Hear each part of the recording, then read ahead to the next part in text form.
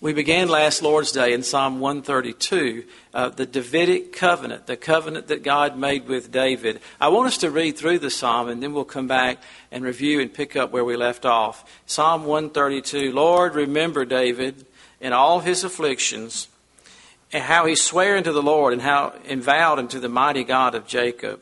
Surely I will not come into the tabernacle of my house, nor go up into my bed. I will not give sleep to mine eyes, or slumber to mine eyelids, until I find out a place for the Lord, and habitation for the mighty God of Jacob. Lo, we heard it at Ephrata, we found it in the fields of the wood. He's speaking of the Ark of the Covenant. We will go into his tabernacles, we will worship at his footstool. Arise, O Lord, into thy rest, thou and the ark of thy strength. Let thy priests be clothed with righteousness, and let thy saints shout for joy. For thy servant David's sake, turn not away the face of thine anointed. The Lord hath sworn in truth unto David, he will not turn from it. Of the fruit of thy body will I set upon thy throne. If thy children will keep my covenant and my testimony that I shall teach them, their children shall also sit upon thy throne forevermore. For the Lord hath chosen Zion. He hath desired it for his habitation. This is my rest forever. Here will I dwell, for I have desired it. I will abundantly bless her provision. I will satisfy her poor with bread. I will also clothe her priest with salvation. That's the answer to the request that he made over in verse 11, in verse we was praying for the priest in verse 8 and 9. I will clothe her priest with salvation, and her saints shall shout aloud for joy. There will I make the horn of David to bud. I have ordained a lamp for mine anointed. His enemies will I clothe with shame, but upon himself shall his crown flourish. So we've noted this psalm is divided into two parts. The first 10 verses tell us of David's desire, what he wanted to do, his great desire to build a house for the Lord. And the second part is God's response, or God's promise. We love to see the Lord's response to our prayers. And here, as we do throughout the Psalms, not often see only the request, but God's response to those requests. We see David's deep desire, his lifelong desire, his sincerity. You can't miss his sincerity here of wanting to build a house. Godly desires, though, are often beset with affliction. And as I think of the Apostle Paul said, there's a great door and effectual open to me, but many adversaries. So any project, any effort to serve the Lord will be met with afflictions, not only from within and without, and we must expect that. And the Bible mentions that in verse 1, and all his afflictions.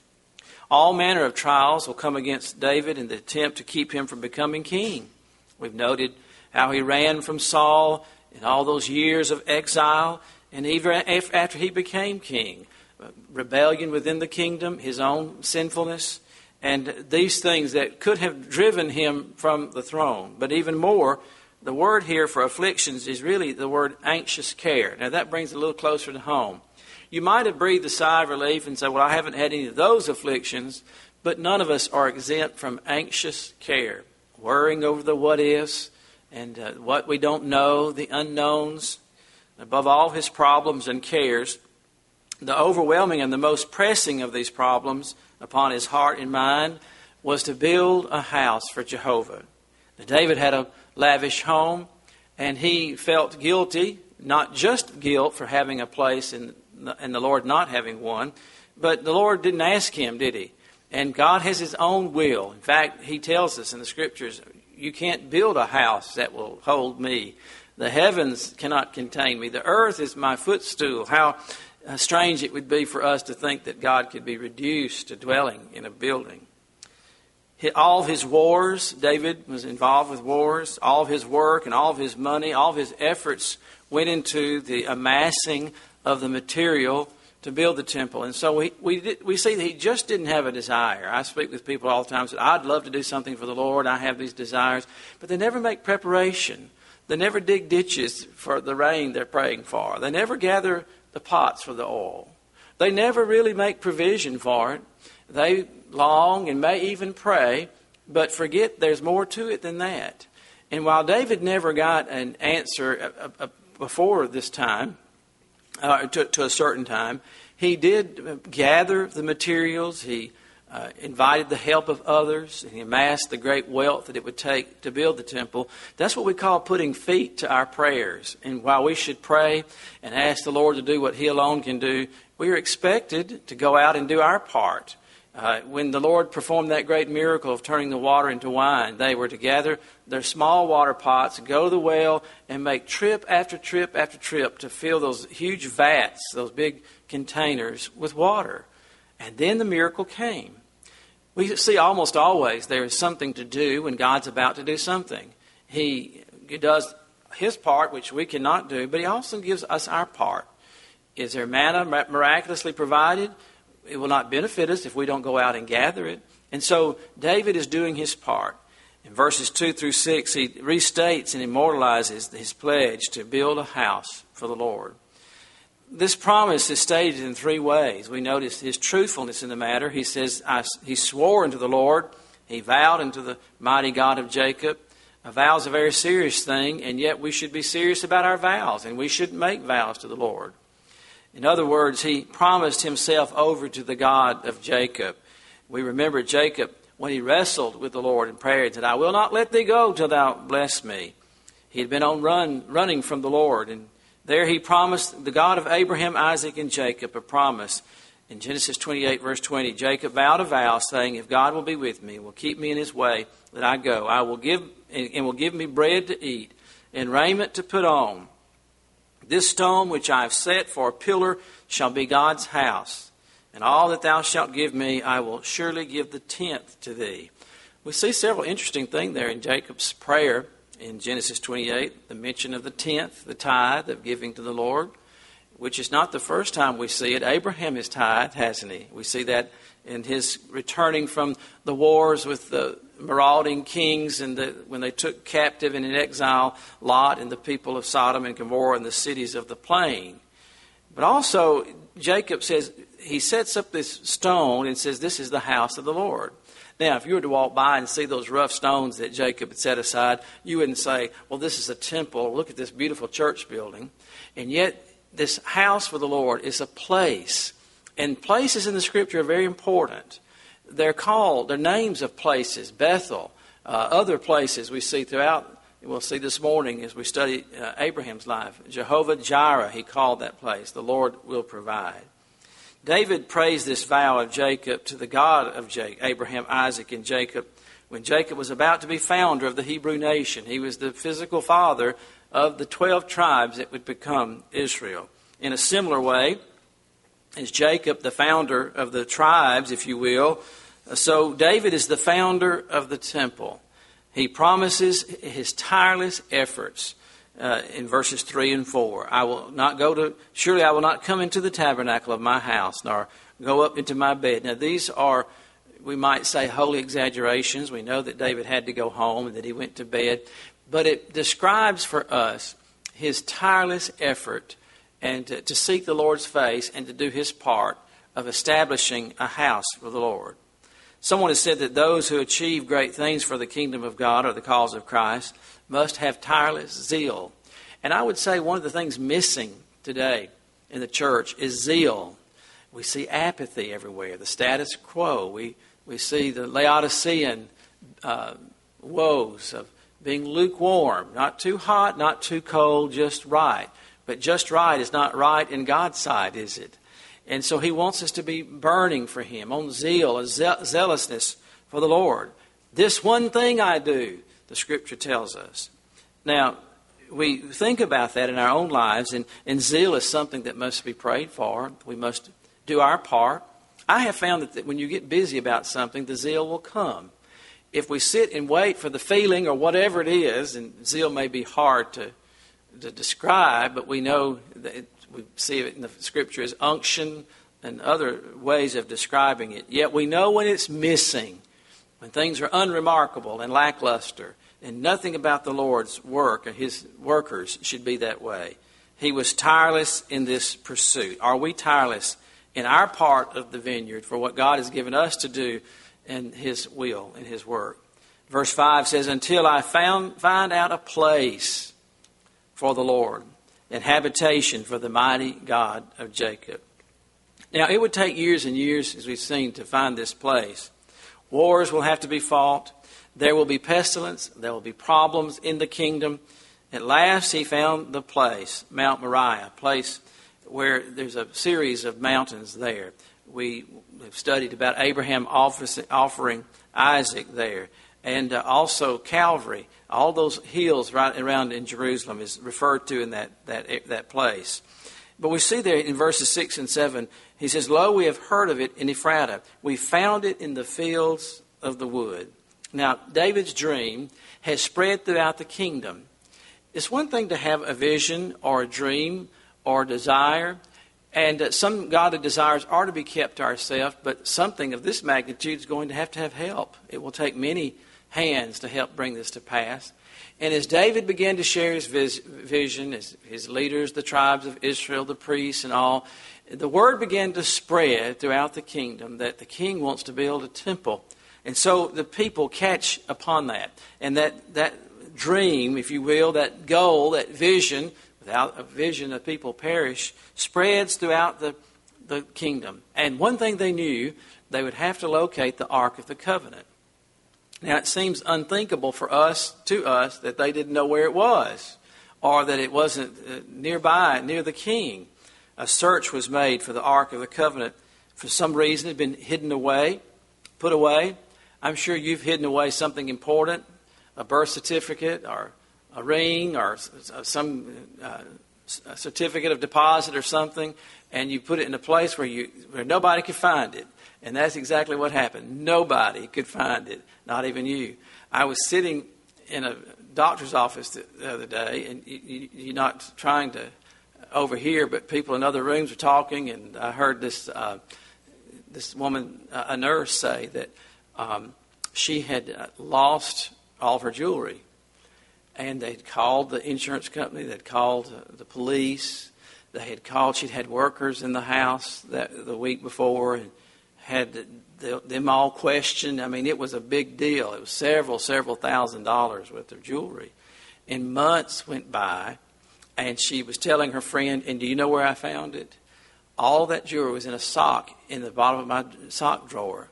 And the other woman said, why'd you put it there? She said, well, that's where I hide things. And she went through all of that, and had to call the insurance company, had to call and apologize to everybody that she had accused and thought evil of. But all of us can, at some time or point, have hidden something that the burglars couldn't find it, and the people who owned it couldn't find it either.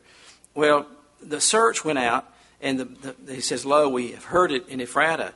Rumors circulated that the ark was somewhere in the land of Ephraim in a temporary shelter. It was viewed more as a relic or a thing of superstition or dread or a thing because of those who'd been stricken dead because of touching it. Remember Uzzah and his family. And so instead of a thing of delight, and I'm sure they finally decided, let's just put it here and leave it alone until we get further instruction and don't bother this ark. It's amazing that the most important symbol of the Jews and Jehovah's relationship with them was lingering in a state of forgotten neglect. This speaks of revival, doesn't it? The most important things to us, the secret place, the place of meeting with the Lord in private worship is often neglected, and even corporate worship. Those things that we know are sacred and precious are sometimes shrouded off, hidden away, and forgotten. This ark was the symbol of the very presence of God, this wooden box overlaid in gold with the angels on top of it with their wings overspreading them. And there on the lid, if you will, was where the blood was offered on the Day of Atonement. How could this be? How could the ark be shut away in obscurity for so long? Well, if we search our own hearts and do survey work, we wonder. Sometimes we'll come across some in our papers, we'll find a prayer list that we thought, well, where has that been? Or some things that we have started, some studies that we have begun, maybe a letter we started, a list of people we're going to visit, those we're trying to see saved, and all of a sudden it gets piled away or stacked on top of, and it's forgotten. David instituted an all-out search for it. And I've found that we usually find what we're looking for. And so it is in the spiritual realm. God has promised, hasn't He? You will find me if you search with me with all your heart. All that seek me will find me. And so we need to send out a massive search, a ransacking, if you will. Remember the woman who lost the coin? She swept the house and lit the candle and searched it. It's like losing a diamond out of your ring, something very important. Well, those things are important, need emphasis put to them, and a rousing up and a preaching to ourselves and taking ourselves up by the collar and say, get with it, and let's get things back in line. There they found it at Kirjath Jearim, the forest city. And they exclaimed, we found it in the fields of the wood. 1 Chronicles 13:5. There it was, long neglected, where they left it. Where did Mary and Joseph found the Lord Jesus? Where they left him. We always do. Go back. Say, Lord, search me and try me and know my heart and see if there be any wicked way. Show me what I've left off. Show me the unfinished business. And if we'll stay there long enough, the Holy Spirit will show us and answer that prayer. There it was, long neglected, under a tent, beneath some trees in a forest. It should have been the center of Israel's national life. I could not help but think about the most important thing, that place of meeting, the mercy seat, the place of meeting where God met with His people in the propitiation of sins. And we have met the Lord in salvation at Christ, and yet that meeting is not just an isolated event somewhere in our past. It is the beginning of an ongoing seeking of the Lord and searching His face and His ways and of putting off sin and starting new projects for Him and new avenues of service, an ongoing outworking of what the Lord has worked within us. We notice there in verse 8 what the psalmist brings before the Lord. Arise, O Lord, unto thy rest, thou in the ark of thy strength. Solomon used this same phrasing when he prays his dedicatory prayer. Years later, the temple is finished, that gleaming, glistening, glorious building. In 2 Chronicles 6:41, one of the longest prayers in the Bible, if not the longest. And it's one you ought to visit often and use it as a pattern. There's no better pattern of a prayer for praise and seeking the Lord's face than Solomon's prayer of dedication of the temple. Arise, O Lord, into thy resting place, thou in the ark of thy strength. Now, when King Hezekiah rededicated the temple, he might have used the same words, though in his day the Shekinah glory cloud of the Lord's presence had not yet departed from the temple. Think of the long silence God endures through the years of Ahaz and his predecessors. They not only neglected the temple, they set up altars to heathen and pagan gods, and they filled all the rooms about the temple with all trash of all kinds and debris and articles and relics. It defies our imagination how and why the Lord endured this treatment for so long, and yet He did. It defies our imagination of how long-suffering He is with us, though, doesn't it?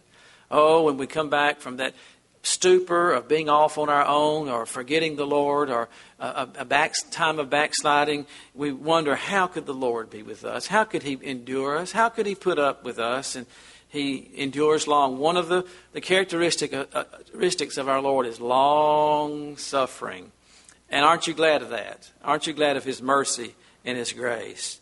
John Phillips writes that God should have sat there on the mercy seat through those dark days of apostasy, those apostasy-ridden years, and not have destroyed the temple. Jerusalem and the nation in one fiery holocaust is a tribute to His patience and grace. And it is, isn't it? Can you imagine Jehovah daily jealous of His glory, daily enduring the snide remarks and the treatment of His people, relics being brought into the temple, the anterooms being packed up with trash, altars and of idols crowding in around the things of God? You would think that God would just, in His wrath, have destroyed the whole place. Well, Hezekiah could use the words of Solomon after he cleansed the temple. He restored the true and prescribed word-based worship to assure the Lord that now He could rest. The temple had been cleansed. You know, in cleansing, there's not just inward cleansing, and there's not just outward cleansing, but there's both. Things pile up. sins that need to be repented of. But yet there are practices and sometimes things associated with those practices that must be dealt with, carted off, and forever gotten away from. And the temple had been cleansed, and it was a literal house cleaning, wasn't it? And so should we. We should have an inner cleansing of the temple, but sometimes those things around us need to be dealt with as well. The work of purifying and rededicating the temple was finished. In verse 9 we see, let thy priest be clothed with righteousness, and thy saints shout for joy. Hezekiah could clean the building, couldn't he? He could remove the debris and tear down the false idols, but he could not make God's priests righteous. And by the way, they weren't righteous just because they were born into the Aaronic family. He could reinstate the priesthood. He could line up the Levites and said, practice and get your choirs and your instruments tuned and get back into line. He could say, we're going to reinstitute. We found the ark. We're going to reinstitute these things. But he could not make them righteous. The wrath of man does not bring about the righteousness of God, James tells us. Although he could have a holy indignation about the decline of the priest, we'd have to wonder, the Levites, whose job it was to carry the furniture and to transport things back and forth, why didn't they know where it was? Why weren't the priests doing their jobs? And so, even though he reinstated the ministry of the Levites and the priesthood, he could not clothe them in righteousness. This is something only God can do. You can call a pastor, you can have a choir, you can have people in place, but only God, only the Holy Spirit of God can bless His Word and His work. It is not talent, it is not education, it is not any of those things that He can use, but often in spite of those things, He does His will and His way. But we can pray. What can you do for your pastor? You can pray that he would be clothed in righteousness, that the Lord would do a work in his heart, that the Lord would put a hot coal off the altar upon his lips. Only the Lord can do that. But our responsibility is to pray and ask Him to do just that. And as we cleanse ourselves and do business with the Lord with His Word, and ask the Word, you're clean to the Word that I've spoken to you, pray that for your pastor, for your church leaders. He had pled with them to be made right with the Lord, but that's all he could do. He prayed that the Lord would make His saints shout for joy. But they had gone through much fear and war and deprivation. And now it was time to be filled with joy and to fill the hearts of God's people. In David's day, when he looked forward to building the house of the Lord, he brought up the Ark of the Covenant from the wilderness to Jerusalem. In 1 Chronicles 15:28, thus all Israel brought up the Ark of the Covenant of the Lord with shouting and with the sound of the cornet, with the trumpets and with cymbals, making a noise with psalteries and harps. Now, it is true that God had ordained the building of the ark. It is true that He had instituted the Levites and the priesthood. But you see, anything can devolve into superstition and idolatry. And though they had a great parade and could have called it revival, we found the ark, we've brought it back, and while we should do all that we can to make things right and put things into place, that activity alone does not institute revival, does not mean that the Lord has heard.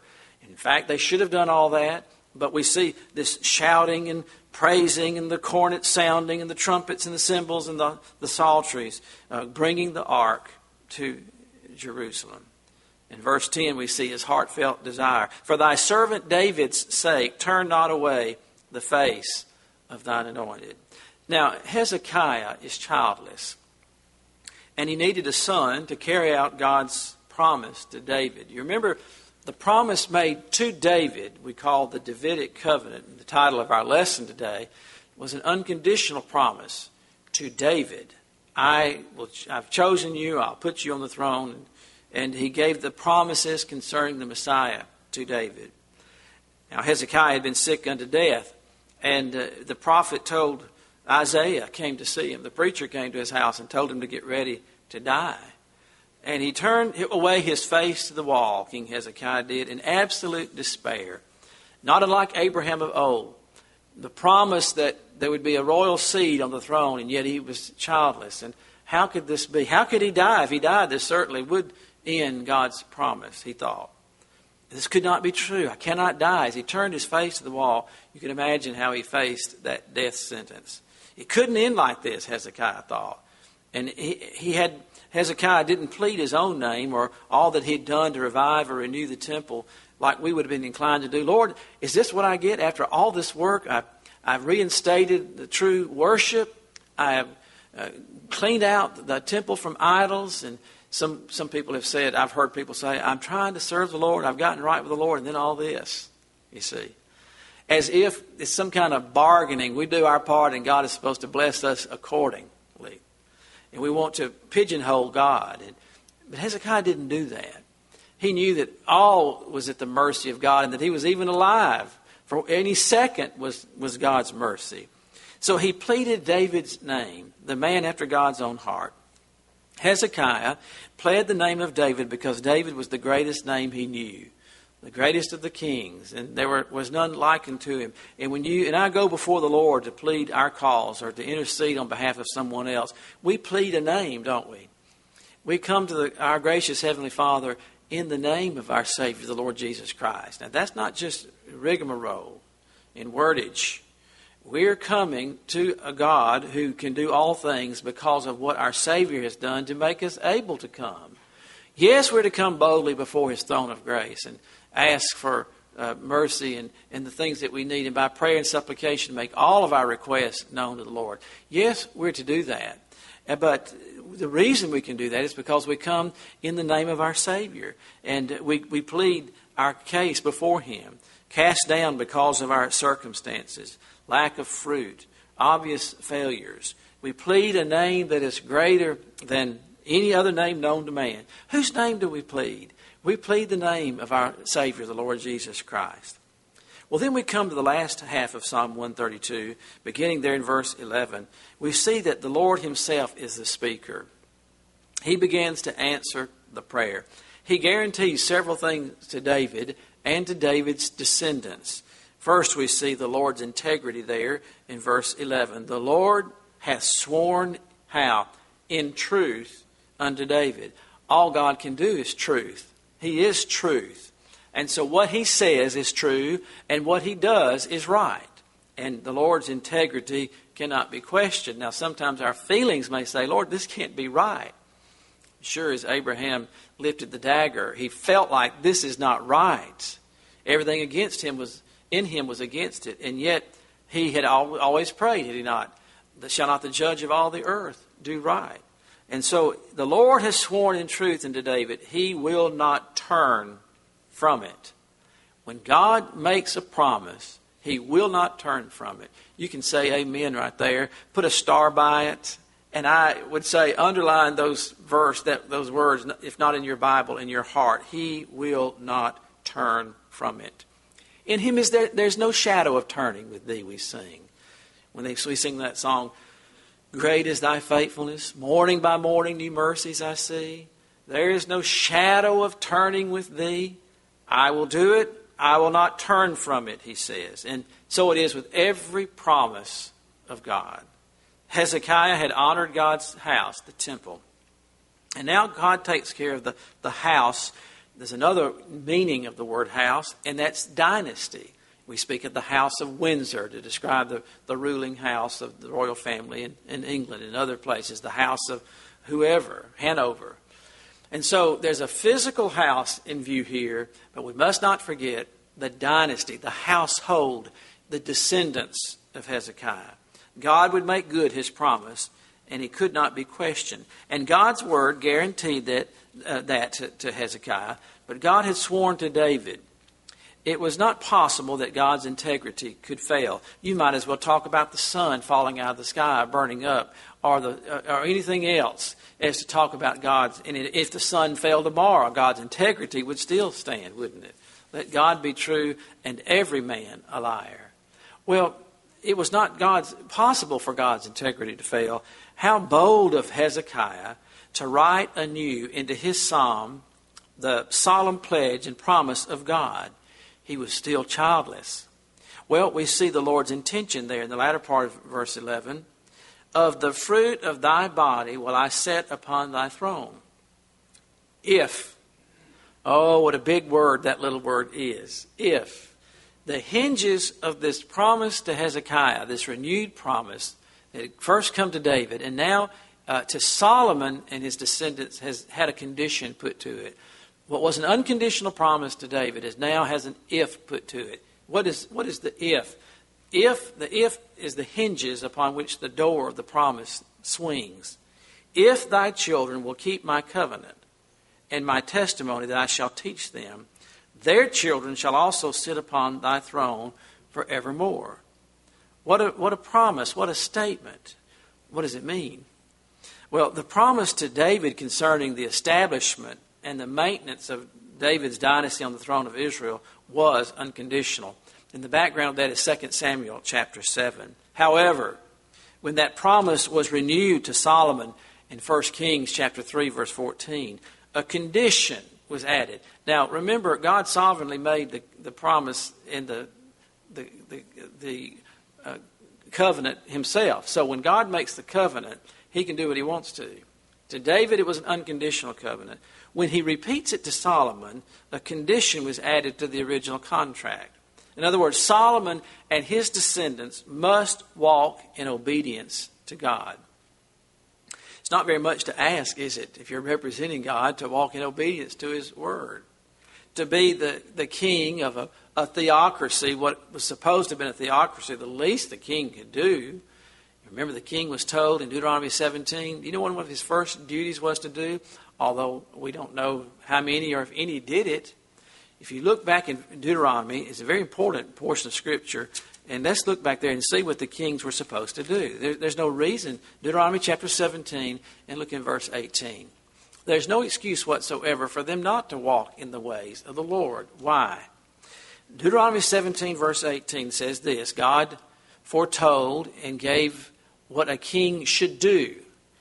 And it shall be, when he sitteth upon the throne of his kingdom, that he shall write him a copy of this law in a book out of that which is before the priest of the Levites. Remember, the Levites made perfect copies of God's word. If they made a mistake, they'd have to start all over, no matter how far along they were.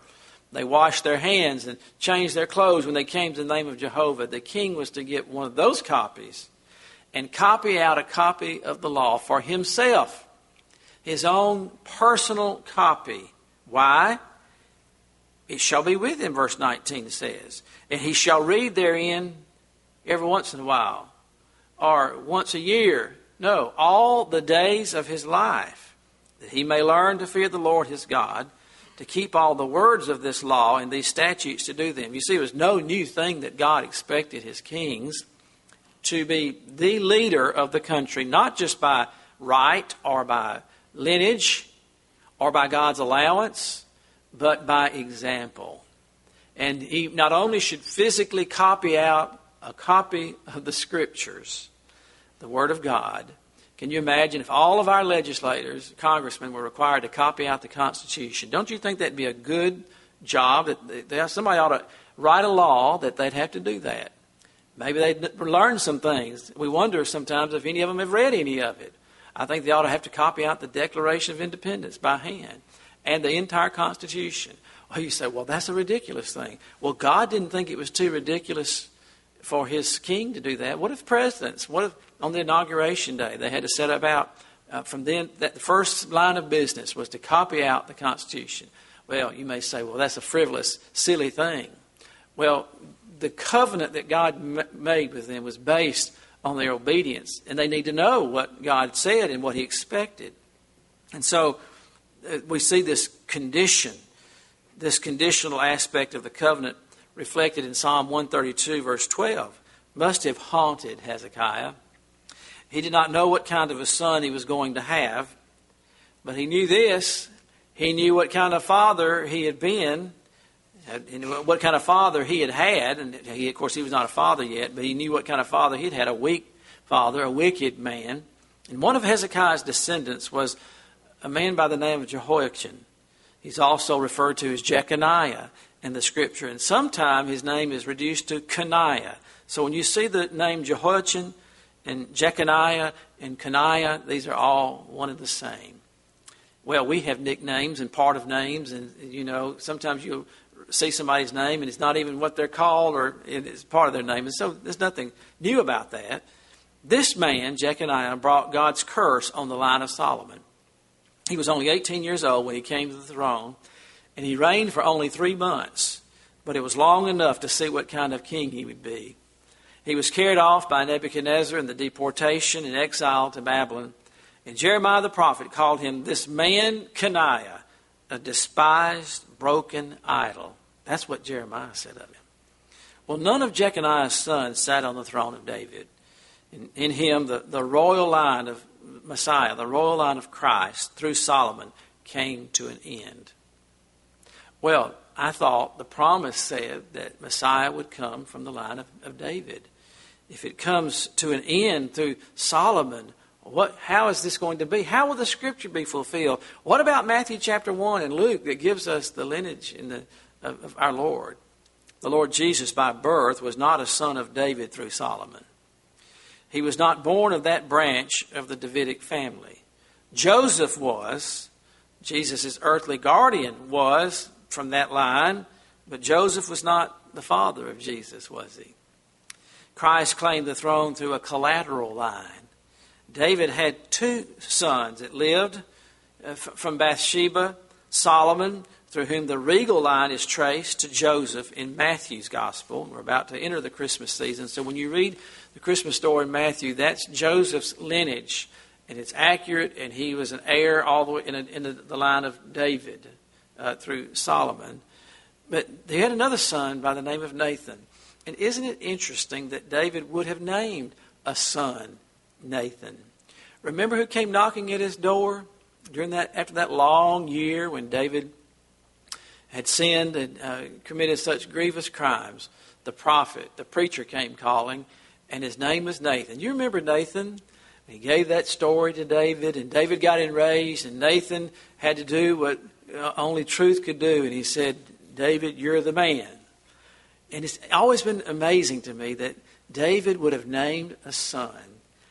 I'm assuming here, all I know is that there was a name of the son, Nathan, and Nathan came, that David must have named this son after the faithful and godly, faithful the wounds of a friend, a true friend who told David what he needed to hear. Now Nathan, through whom the legal line is traced to Mary in Luke, Jesus was to be the seed of the woman, the Scripture tells us. And so you see how perfect in every area, every prophecy, and every word of the Scripture is. It was through Mary that he inherited his right to be Israel's king. Although when Mary married Joseph, the 2 lines, the legal line and the regal line, if you will, were joined as well. And so we could argue that he was of the line of David on either side. And God kept faith with David. He kept his promise. Remember, I told you to underline those words that he said he will not turn away the face of his anointed. And so God kept faith with David and remained true to his warning to Solomon. Hezekiah didn't know all of this. He did know that the Davidic line through Solomon had already been badly tarnished. But he did not live to see how dreadfully it would be tarnished by his own yet-to-be-born son, Manasseh. Well, then we see the promise about the temple. Look there in verse 13. The Lord told David 3 things about the temple and about the site, the location of the temple. First of all, in verse 13, we see it was a chosen place. God always chooses beforehand. He never does anything happenstance or off the cuff, just capriciously or without planning. This was a chosen site. The Lord had chosen Zion. He had desired it for an habitation. And twice we're told of his desire for this spot.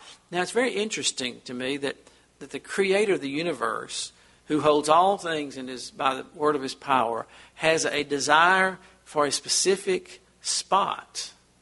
That there's a place on this speck of dirt, this speck of sand that we call earth, in all the glory of our Father, that he has a desired spot.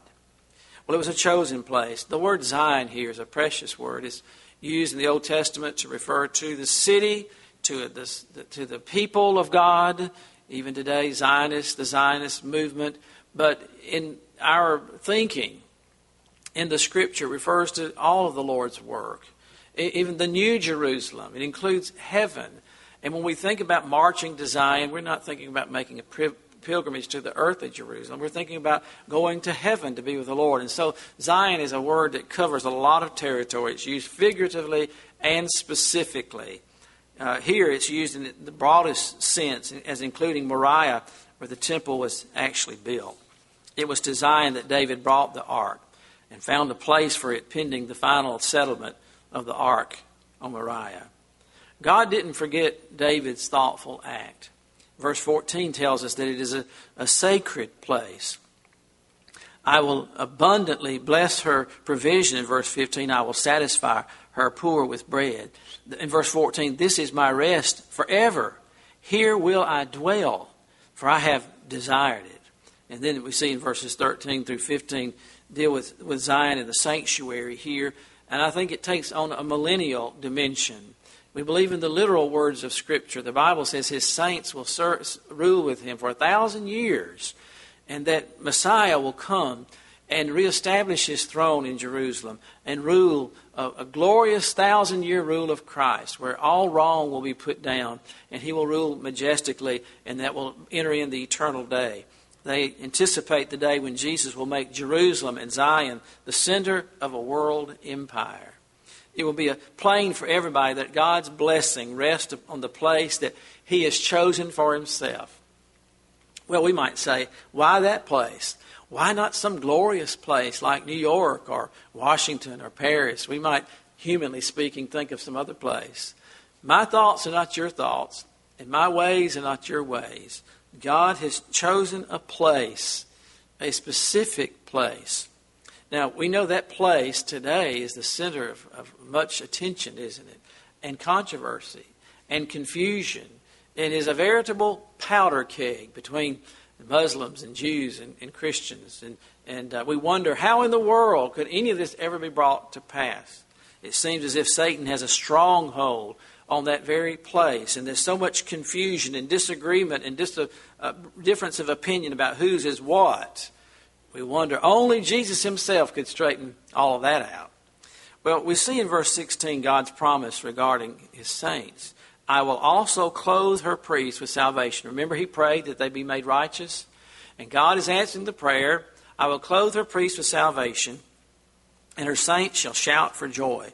This was the direct answer to Hezekiah's prayer, that Zion's priests might be clothed with righteousness. It was a worthy prayer. Before a man can minister as a priest, he must be right with God and right with man. Before he can be righteous, however, he must be saved. This is an act, a legal act, where God clears the guilty and makes him righteous. No righteousness of our own, self-righteousness. Righteousness apart from salvation is self-righteousness, something God hates. In verses 17 through 18, we see the provision regarding the temple site. It will become a central point for vitality. Look there in verse 17. There will I make the horn of David to bud.